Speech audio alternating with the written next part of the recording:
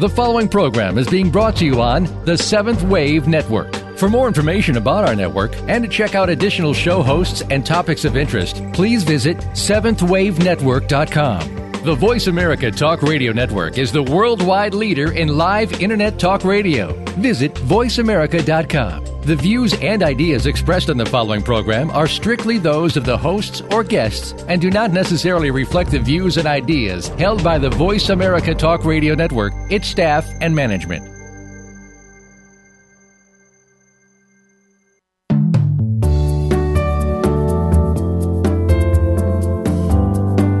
As spiritual seekers, we often receive guidance on which path to follow. This might be necessary for some time, but as we move along, we need to trust our heart and become our own guide.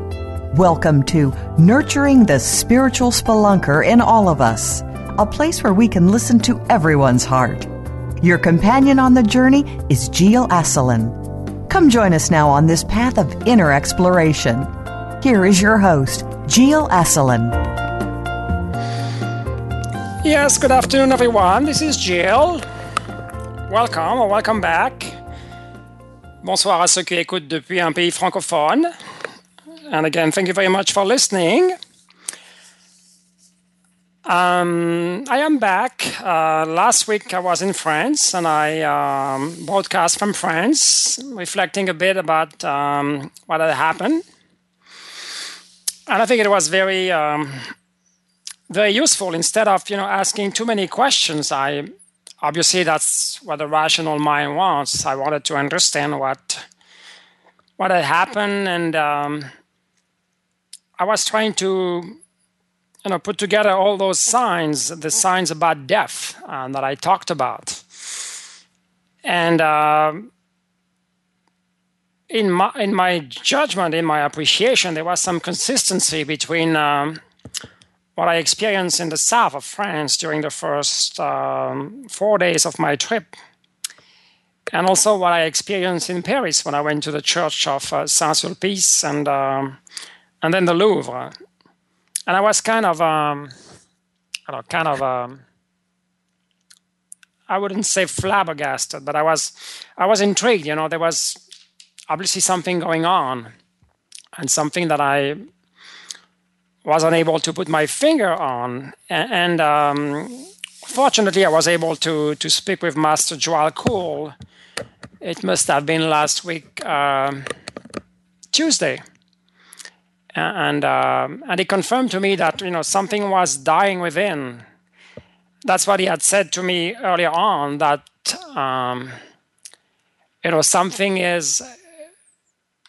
something without life, in a sense, is living. And the metaphor that comes to mind, and that's what I wrote about in my blog. I wrote a blog post this past Monday that I posted on Nurturing the Gift of Seeking.org.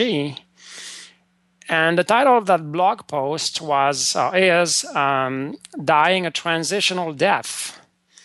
Dying a transitional death, whatever it means. I mean, it felt like the right thing to say, the right way to encapsulate what I had experienced in the past 3 weeks, and getting closer, in a sense, to that notion of death and dying. It doesn't have to be a physical death again, because then it would take some time to come back and to rebuild a new life. But I believe that we can feel it, when something is leading us, in a sense, something that no longer serves. And what I noticed, I think I also mentioned that last week, but somehow my disconnect, with some of the people that I met in France, we no longer, it's been a while since I met some of the people, maybe 25 or 30 years, but you can sense that the glue that, glued us or bound us together in the beginning, in the first few years of our relationships, is no longer the same. It doesn't taste the same anymore. And there's a sense, at least on my end, of moving forward, of moving towards some sense of direction, even though it's not very clear this time. But I know there's a path that has been carved for me and that I have to follow. And yet I don't always get the same sense of, I would almost use the word destiny, but that's possibly not the right one, but the same sense of progress on the spiritual path coming from my friends, at least some of them that I met and saw in France. And that's fine. I mean, everybody's at a different stage of progress and moving forward. I mentioned also in my blog that I witnessed a lot of healing in my brothers. His attitude towards me had changed, and I can tell that some of the burdens that he was carrying for a long, long time, there's, things have been going on in our family for a long time. I mean, a good 40 years. And things that happened early on, maybe 35 or 40 years ago, were not very pleasant to him. And that's just what sometimes life is about, coming from your own family. And it's hard to forgive. It's hard to put things behind. But I think it's a very necessary thing to do, because if you can't forgive, then there's always a scar. There's always something that hurts. There's always something that hampers us. And I thought I could sense that this kind of hampering was no longer there on my brother. And it was very, very special. Even, admitted to me, this is nothing new, but my mother has a tendency to put me on a pedestal. And she does that, or she used to do that. She's not longer in a very alive and conscious state, but she had a tendency to do that in front of my brother. And I could empathize with that and see how demeaning this could be to my brother. My mother promoting me, in a sense I wasn't around, but yet she was promoting me using, out of the norm sentences or appreciation for who I was, even though I was like a few thousand miles away. And there was no word of appreciation for my brother and all the work that he was doing for my mother. He's been taking care of her for a long time because he's close by. And yet there was so little. Sometimes there was even criticism coming from my mother towards my brother. And it's kind of hard, I had that feeling long ago, and once when I felt some criticism from my mother. I think I mentioned that, but I must have been at the time like 13 or 14. And it was a weekday. I believe it was a Tuesday. Tuesday was market day in my hometown. And again, I was 13 or 14. My parents went to work, and I had some time off that morning. So my mother sent me to the market. And I bought whatever needed to be bought, and brought it home. And in the evening, my mother came back from work. My father was there in the kitchen already. He had returned from work. And I was in my room studying, and the door was shut. And I could hear my mother, but I don't think she realized I was there. And she criticized, what I had bought, saying it was very cheap stuff. And it was very difficult to absorb what she said, supposedly from the person who gave you birth, supposedly the person who loves you the most. And I'm sure she loved us in her own way, the way she was conditioned to love. And perhaps the way she was conditioned to love was to criticize out of fear, out of insecurity, because she couldn't cope with that fear. She didn't cope with that insecurity. And that's the way it is. Sometimes the people the closest to you are the ones who are hurting you the most. And it takes time to realize that in the end it's a blessing. I don't think it's even a blessing in disguise. It's a real blessing if you can look at it from a certain perspective. But I think it takes time. It takes quite a bit of spiritual maturity to turn the coin around and to look at it as a gift of love thrown onto your path. And I remember mentioning this example to Arena. She's a person working in Japan as an awakening coach. And we did a session, was last January of 2014. And she was asking me to think about a painful event in my life. And that's what I mentioned, the time going to the market and being criticized for what I bought, criticized by the person who loved me the most. And I think at that time when I shared that with her, so we're talking about 35 years down the road, even possibly more, there wasn't full healing. I had not reached that place of healing. And I believe I did since with that specific event. But it also takes a lot of courage to go back and visit it. And when you go back and visit and still feel some kind of tingling, something very unpleasant, it shows us that it's still alive, and there's still an emotional layer that we need to address or we need to remove. And again, it's not easy. And that's why I'm very grateful for my brother to do his share of the work. I can send him light from afar, but I cannot do the work of going within. And I cannot do the work of cleansing what needs to be cleansed. And I had not seen him for a good 13 months. So usually when we talk, it's fairly brief, and I can't judge, and as much. Face-to-face obviously makes a very big difference. And what he shares with me about what he went through, I guess, was very, very enlightening, very, very peaceful as well. I could tell that there wasn't the same block that he used to face in his own life. And that's really a beautiful form of progress, a beautiful form of healing. And I believe this is the direction the earth is going. And this movement of the earth, ascending or whatever you want to qualify, however you want to qualify it, is all about us doing the kind of work we need to do. I was still reading about that this morning. In fact, I was reading a post, or a channel post by a friend of mine in Germany called Isabel, and she was talking about the unicorn whatever, a saga.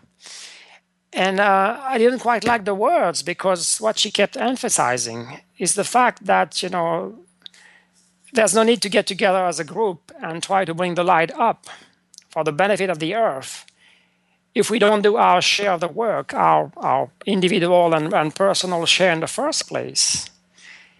And honestly, at this point, it's not something that I enjoyed reading.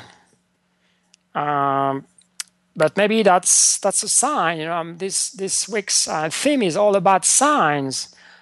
All about listening to and deciphering or discerning the signs. And maybe this is something that I don't like. It also means that it's something I may have to pay attention to. I don't know. I read the post fairly rapidly, but it's interesting that it came to me this morning, this very morning. Yesterday, when I started reflecting on what I would address today, I almost drew a blank. I wanted to do kind of a follow-up to what I did last week, but it didn't feel good. I needed to come up with something fresher, in a sense, something more genuine, something coming out of my heart, and that's what I've been.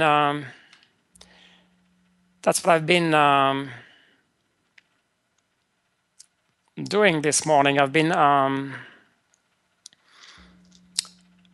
meditating, so to get something truer out of my life for this show, and this hasn't been easy, to be honest. And so that's why I am today speaking with you.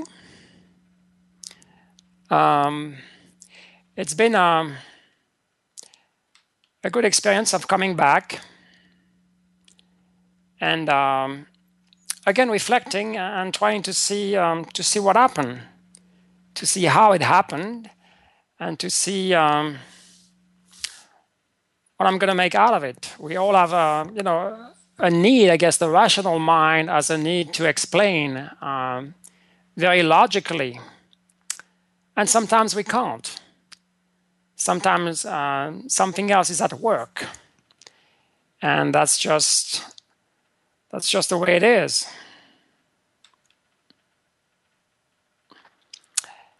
This morning also I received a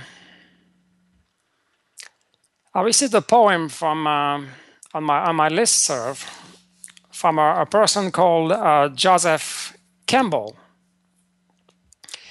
and perhaps it was what I needed really to read and follow at this time. It says, "Follow your bliss." Joseph Campbell is a very dear author to me. I've been reading a lot in terms of the hero's journey.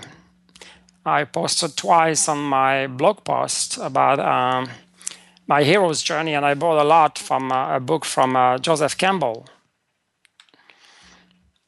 And I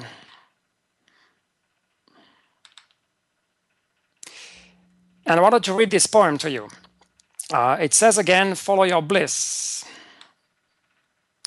The divine manifestation is ubiquitous.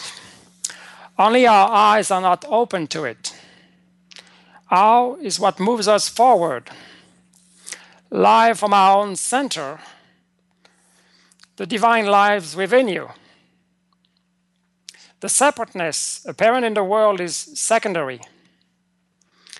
Beyond the world of opposites is an unseen but experienced unity and identity in us all. Today the planet is the only proper in-group. Participate joyfully in the sorrows of the world. We cannot cure the world of sorrows, but we can choose to live in joy. You must return with the bliss and integrate it. The return is seeing the radiance is everywhere. The world is a match for us. We are a match for the world. The spirit is the bouquet of nature. Sanctify the place you are in. Follow your bliss.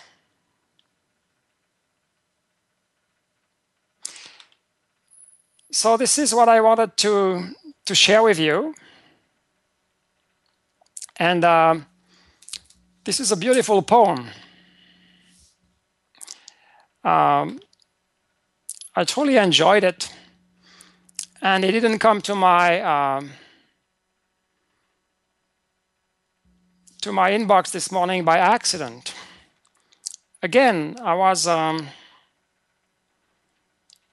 wondering what is it that I would talk about, in a sense, and following our bliss. What does it mean to me? It's a very important question. And I think it's a good time for me to take a break. And I will see you after the break. And I will comment a little further upon this meaning of this poem.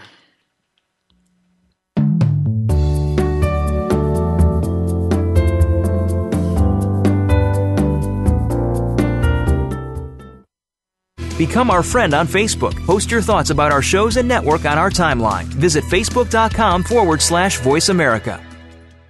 Now there's a new destination for video content, voiceamerica.tv. Just like our radio channels and so much more. Voice America Variety, Health and Wellness, Business, Sports, Green Talk, Power Up Motorsports, and Seventh Wave Network now have their own video channel components. Plus, check out exclusive programming, including movies, music, educational courses, science and history, current events, and short features. High-definition, premier quality programs available 24/7. VoiceAmerica.tv. If you think you've seen online TV like this before, let us surprise you. These days, everyone is looking for information on staying young, healthy, and fit. The Voice America Health and Wellness Network is here to help you on your quest to better health and a better you. We talk about everything from diet, fitness, and aging to substance abuse, personal growth, mental health, and much more. Learn from our experts who cover health and wellness from traditional and holistic perspectives. Tune in to the Voice America Health and Wellness Network. Healthy living starts here. We're making it easier to listen to the Voice America Talk Radio Network live wherever you go on iPhone, BlackBerry, or Android. Download it from the Apple iTunes App Store, BlackBerry App World, or Android Market.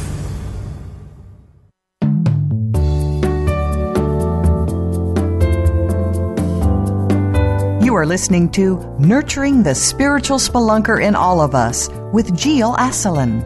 To reach the program, call in to 1-866-472-5795. That's 1-866-472-5795. You may also send an email to seeking@nurturingthegift.org. Now, back to the program. Hello again, this is Jill. Thank you very much for listening and being with us today. Merci beaucoup. So I was reading this poem by Joseph Campbell about following our bliss. And, again, what does it mean? What does it mean to me when I receive it this morning? And maybe as a special sign from Joseph Campbell himself, who transitioned quite a few years ago, I think. And I don't know exactly when, but it's been at least transitioned for about 10 years. And he says, today the planet is the only proper in-group. Participate joyfully in the sorrows of the world. We cannot cure the world of sorrows, but we can choose to live in joy.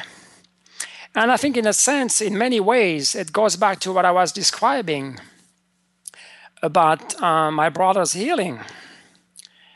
I couldn't cure, in a sense, cure is a strong word, but I couldn't heal my brothers or fully help him with his burden. What I could do is to reciprocate, and send him some positive vibes and positive vibrations. But when there was something negative coming out of him, the only thing I could do was to witness it. And accept it for what it is, a gift if you wish. And I think it's a line by this poem is very important. It says we can choose to live in joy. Despite all what happens in the world, and I know that a lot is happening these days in terms of tragedy, in terms of war, in terms of strife, in terms of migrants, trying to find a home. I'm not watching the news, so I don't get all the details. And I'm much more into, the meaning of what I'm experiencing. And I think in a sense, not absorbing all the sorrows coming from the world should enable us to live in joy, I think, more easily, more joyfully, I guess. That's my understanding. And then the poem reads, you must return with the bliss and integrate it. The return is seeing the radiance is everywhere. The world is a match for us. We are a match for the world. The spirit is the bouquet of nature.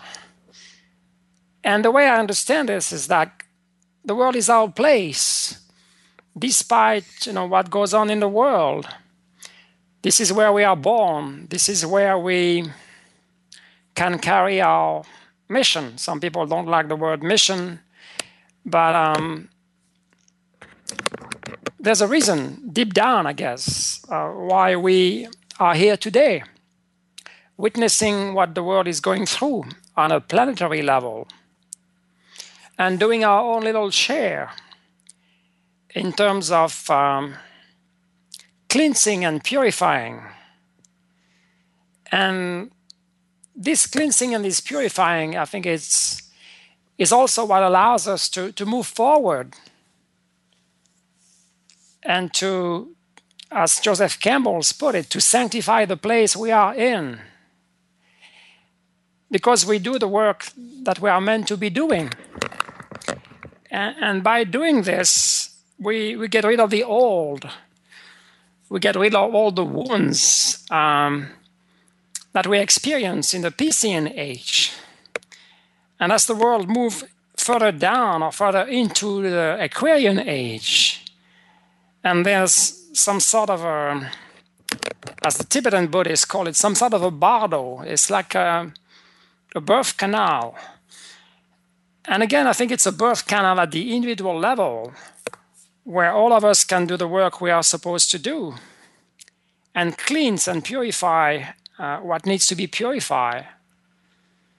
But at the same time, there's a more global movement, a universal movement, if you will, of purification, of getting the load lighter. And I see both working hand in hand. And I see myself doing my little share of the work. Whatever it means, it doesn't need to be shared with just about everybody in the world. But what really matters is that we become conscious of what needs to be done on an individual level. I don't think we can ever so-called save the world. What we can certainly do is transform ourselves. And by a ripple effect, we can transform the environment where we live. It could be our families. It could be our workplace. It could be the schools our children attend. It could be, again, our social networks, the place where we can do volunteer work. And that's what really matters. I think that's what I understand by sanctify the place you are in.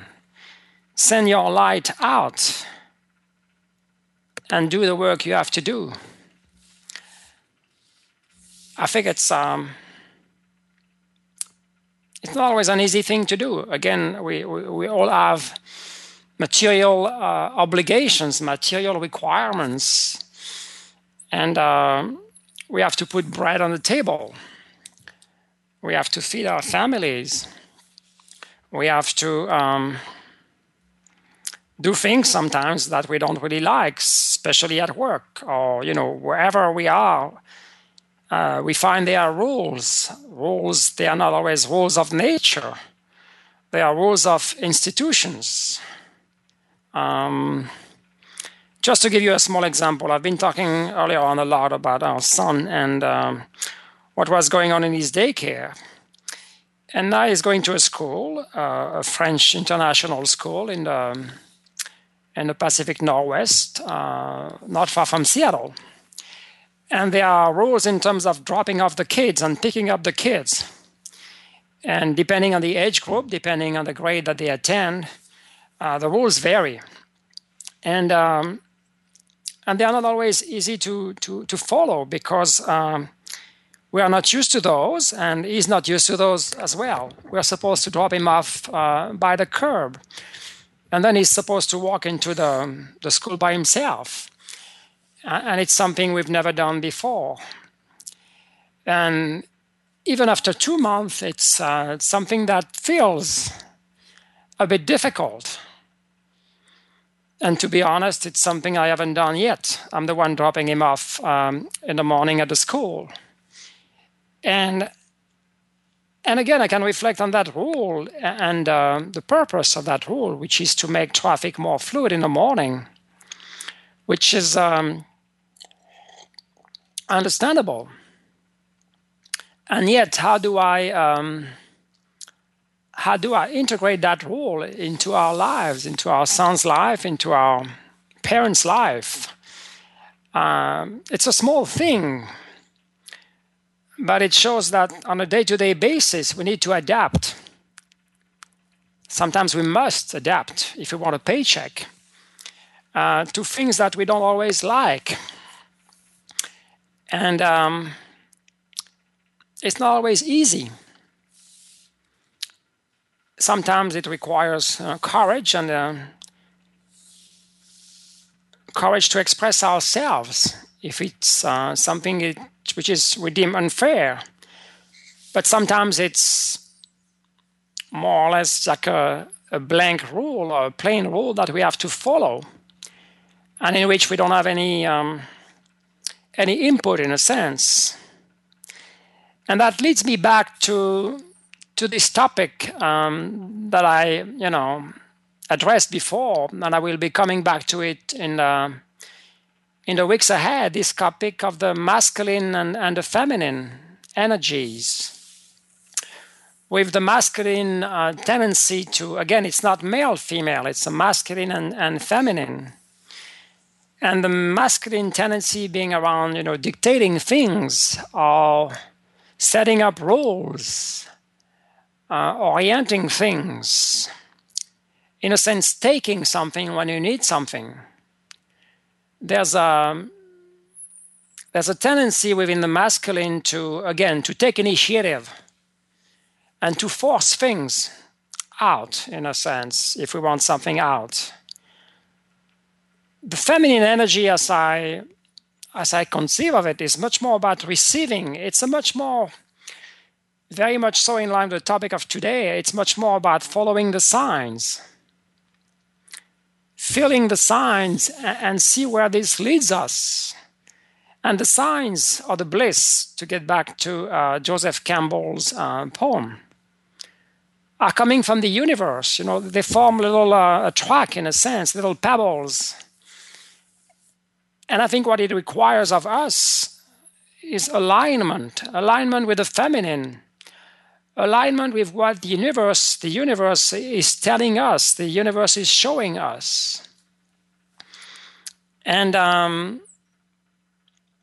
again, it's much less of forcing is the word that comes.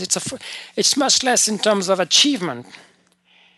It's much more a question of listening. It's much more a question of relationship, of building the relationship, which is a very, you will agree, it's a very intangible thing to do. A relationship is being woven, and hopefully it's gonna blossom into something meaningful, be it between, wherever the relationship is taking place. And the relationship comes first. In many cultures that are driven by achievement, the thing you need to do, the thing you need to force out, comes first. And the relationship itself tends to take a secondary position, which means that it happens, and sometimes it doesn't even happen. You do what you have to do, but the relationship itself is still very much in its infancy. And I've heard many examples of that, especially across the Atlantic Ocean between Europe and the US, examples of projects being carried out. And there was so little relationship building being done at the beginning. And again, what comes primary in the masculine energy is the need to achieve, the need to compete as well, the need to surpass possibly your neighbor or possibly your peers. And as I see it, this is the energy of the past. We need a new kind of energy to boost us into the future, into the Aquarian age. And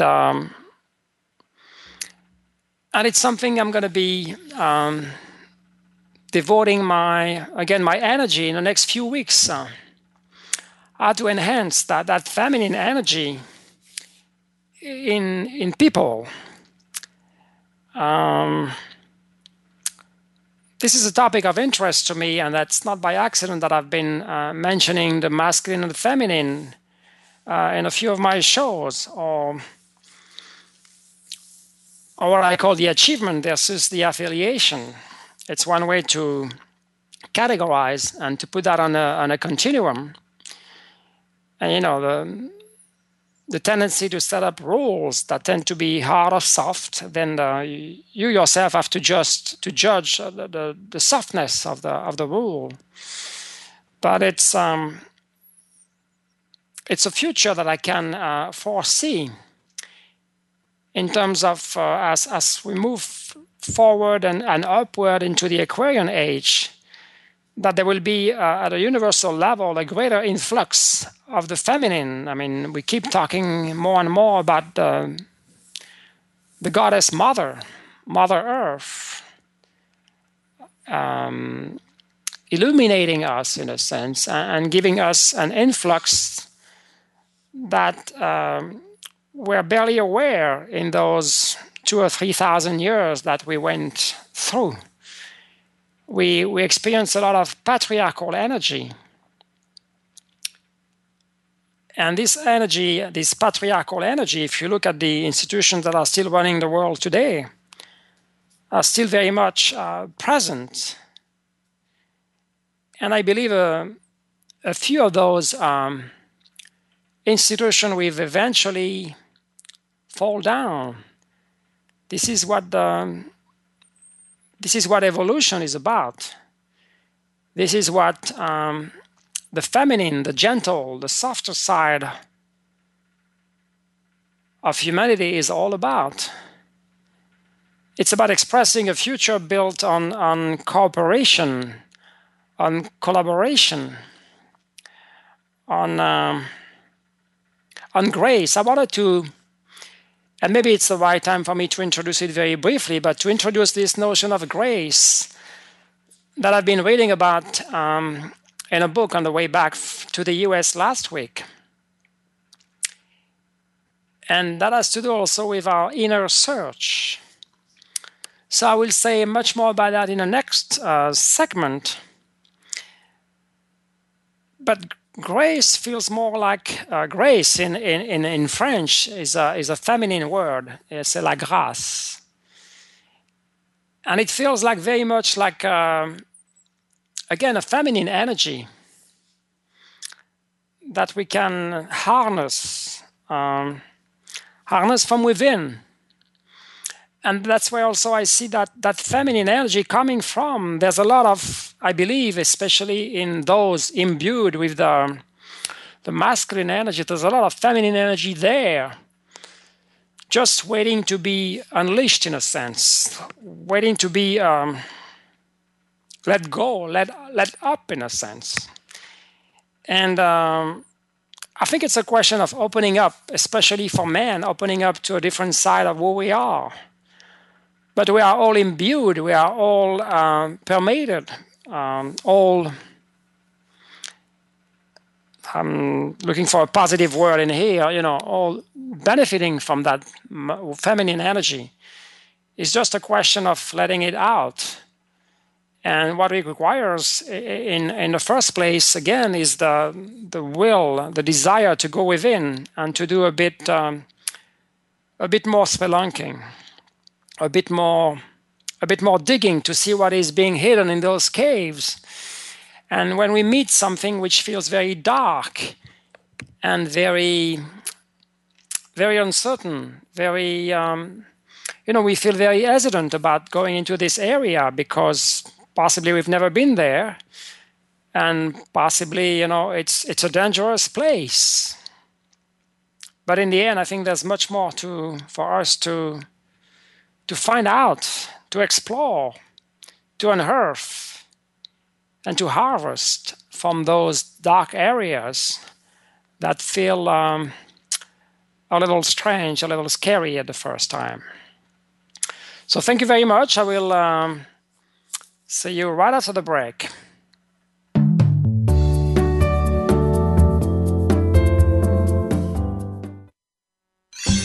Your favorite Voice America Talk Radio Network shows and hosts are in your car, outdoors, and wherever you need them to be. Listen anywhere. Get our mobile app for iPhone, BlackBerry, or Android at the Apple iTunes App Store, BlackBerry App World, or Android Market. The latest business information is made simple with the Voice America Business Network. The professionals in the business world bring you live talk radio shows featuring an array of business topics, strategies for building wealth, sales and marketing, stock trading, investing, and business technology. Voice America Business hosts are professionals in their fields and bring to the airwaves weekly business discussions that offer up-to-date information, advice, and education. The Voice America Business Network.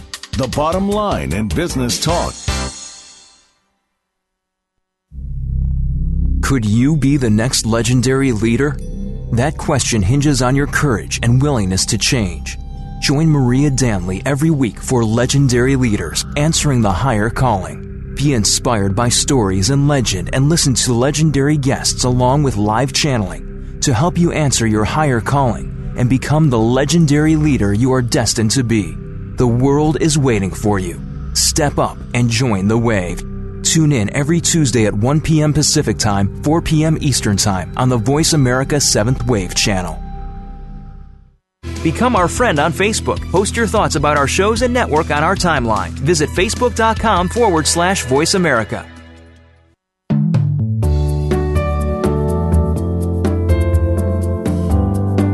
You are listening to Nurturing the Spiritual Spelunker in All of Us with Jill Asselin.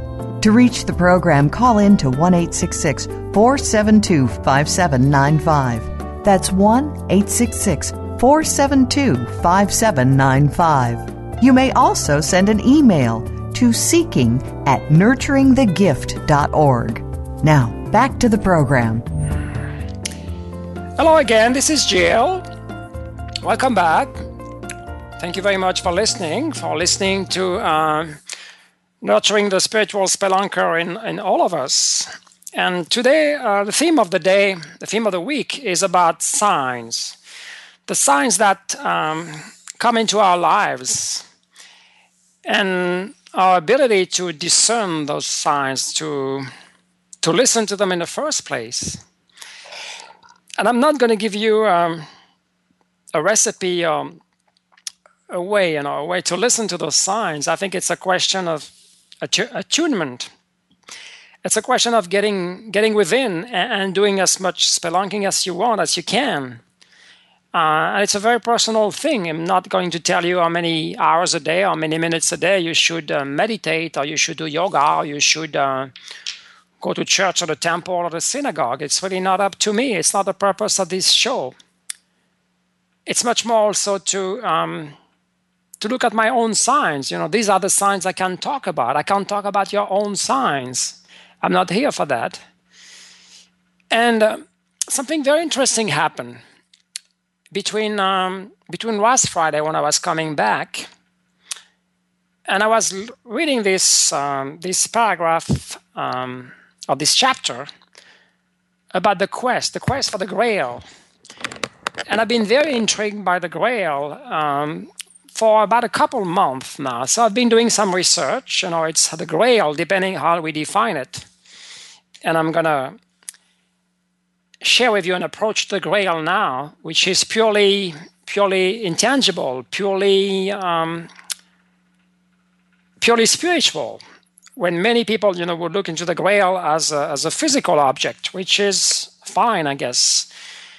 But if it's really an object, it's something we may have to look for a long, long time before it shows up again. We don't even know where the so-called Grail is.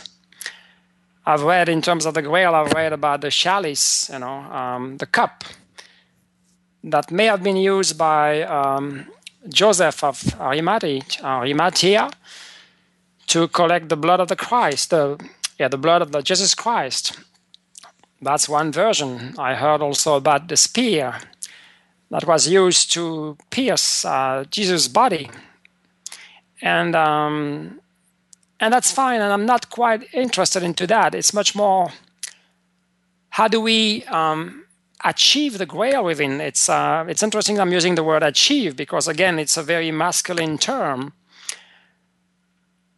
I think it's much more a question of how do we welcome, how do we honor, how do we acknowledge the grail within. To me, it's a very spiritual notion that can only come from within, can be only acknowledged from within. You can go to church or whatever religious institution and listen to whomever you want, and most likely or possibly this message, the person's message, will hit home. At the same time, if you don't search within, if you don't look for the signs, I would almost say if you don't provoke the signs, I'm not so sure you will make progress toward that, that inner grail, which to me is the true grail. The true search goes within. And I was reading this paragraph that talks about the 13th century conception of the grail. Again, it's much more of a spiritual experience, which is purely emotional. That culminates, the text is in French, so I have to reflect a little bit, into ecstasy. I think into rapture, that could be another word. And it talks about the supreme blossoming of the life of grace within us. That's the notion. And this notion has been, at the time in the 13th century, has been very much influenced by the Cistercian approach to life. And I think, if I'm not mistaken, Cistercian, it comes from an abbey in France called Citeaux, Citeaux, which is near Dijon, if I'm not mistaken, in Burgundy, which was very, very active in the 10th and 11th centuries. And out of this abbey came a monk called Bernard of Clairvaux, who later founded an abbey called Clairvaux, which is not so far from the city of Troyes in France, Troyes. And I had a chance about 2 weeks ago on the way back to eastern France to stop by and visit this abbey of Clairvaux, which has been turned into a jail in 1810 or 1815 at the time of Napoleon. So it doesn't quite look like an abbey, but there's certainly a lot of history that is being revived. So if you ever want to visit that place, which is about 200 kilometers east of Paris, you certainly can do it, and you will see a lot of a jail. But there's many more to that. I mean, there's a beautiful chapel as well. And in the chapel, initially, when it was built, that building was served as the cantina, the dining hall of the monks. Later, I think sometime during the 18th century. And when this building was turned into a jail, they transformed that dining hall into a chapel that could host, I think, at least 1,000 people. And we went into that huge dining hall or chapel with a guide, a young woman, very knowledgeable about the life of the Abbey of Clairvaux. And we saw a beautiful painting, a huge painting above what looked like an altar, in a sense, or the choir, and obviously a painting of the Last Supper with Jesus surrounded by his disciples. And interestingly enough, the author of this painting was unknown. And I tried to look also in the painting for any sign of a feminine presence. Signs that I've seen in my search in Paris, in the Louvre, in some of the paintings of Nicolas Poussin. I mentioned him again last week in terms of the Shepherds of Arcadia. There was a lot of in the Shepherds of Arcadia. There was a a highly visible feminine presence that might signify some sort of a secret society. And in that chapel in Clairvaux, I couldn't find any trace of a feminine presence, and I just acknowledged it and took it as it is. But the place felt very, very special. It's just that it's no longer being used nowadays, so it's being transformed into more of like a museum. So it's a very different area now. So the reason that I was mentioning Clairvaux is because of the concept of the Grail, the inner Grail, influenced by the Cistercian philosophy, and especially Bernard of Clairvaux.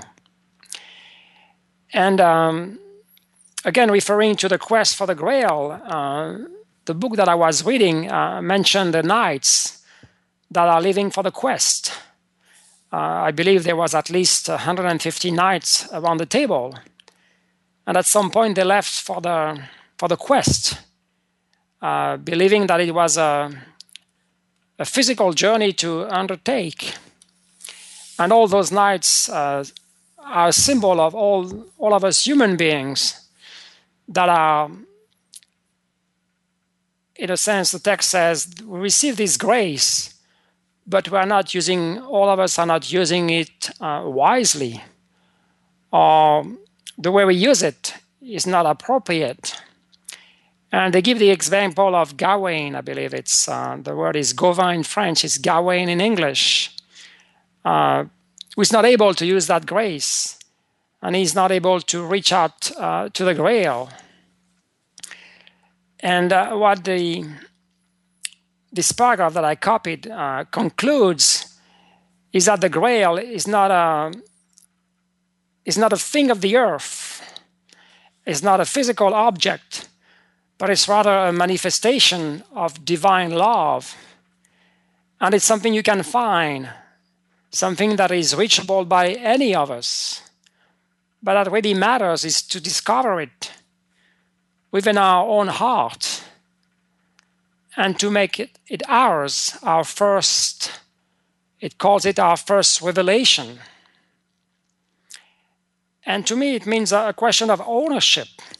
I don't fully understand, to be honest, I don't fully understand those words, but it's not by accident. It's one of the signs that came to me that I was able to copy this paragraph.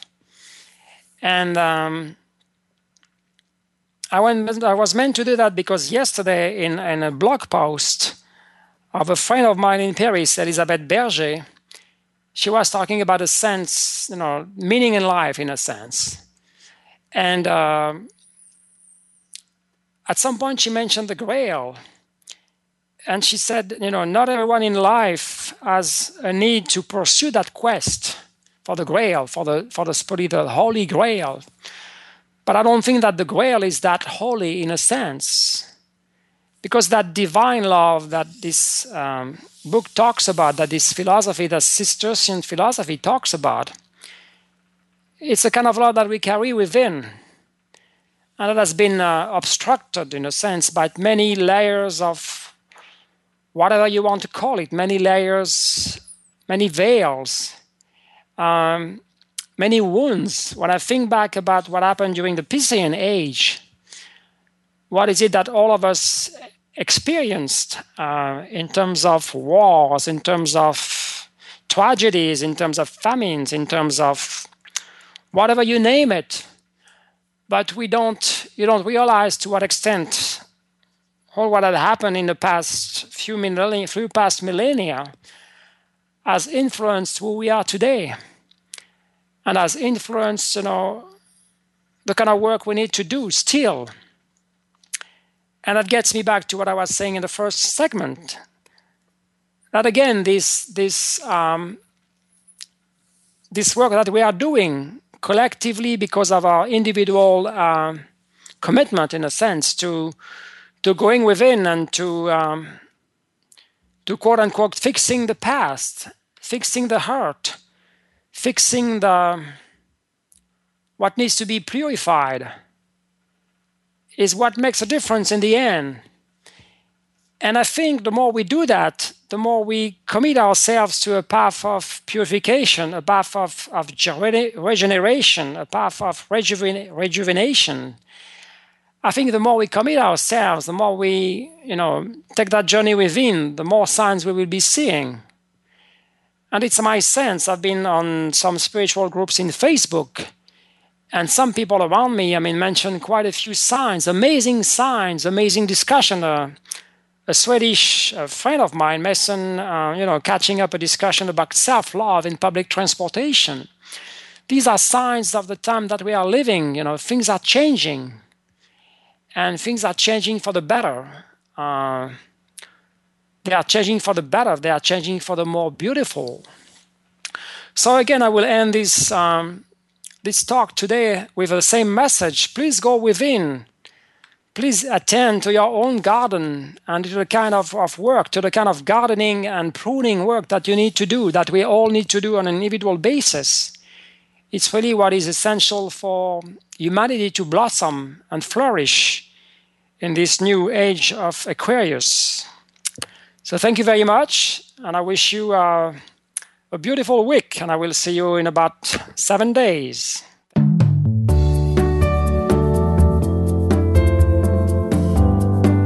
Thank you for joining us on Nurturing the Spiritual Spelunker in All of Us. Your personal journey, assisted by your guide and companion Gil Asselin, will continue next Thursday at 12 noon Pacific Time and 3 p.m. Eastern Time on the Voice America 7th Wave channel. Be sure to tune in again.